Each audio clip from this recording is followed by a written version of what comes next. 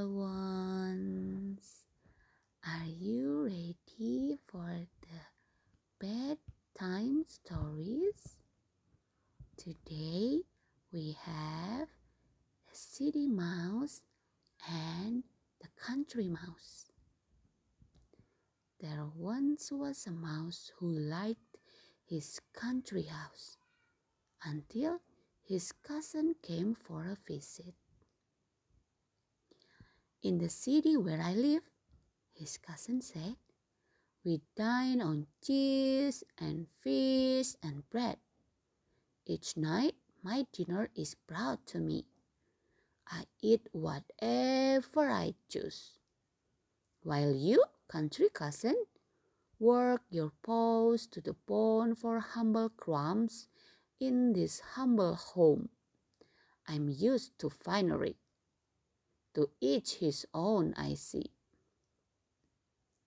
Upon hearing this, the country mouse looked again at his plain brown house. Suddenly, he wasn't satisfied anymore. Why should I hunt and scrape for food to store? He said. Cousin, I'm coming to the city with you.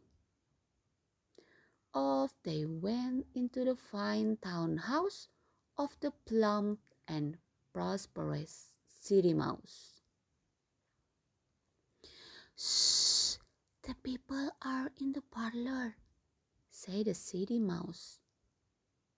Let's sneak into the kitchen for some cheese and bread. The city mouse gave his wide-eyed country cousin a grand tour of the leftover food on the table. It's the easy life, the city mouse said, and he smiled and he bit into a piece of bread. Just as they were both about to bite into a chunk of cheddar cheese, in came the cat.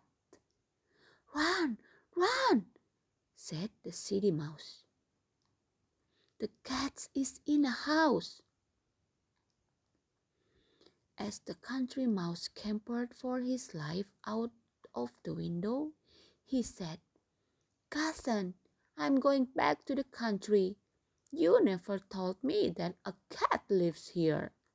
Thank you, but I'll take my humble crumbs in comfort over all of your finery with fear.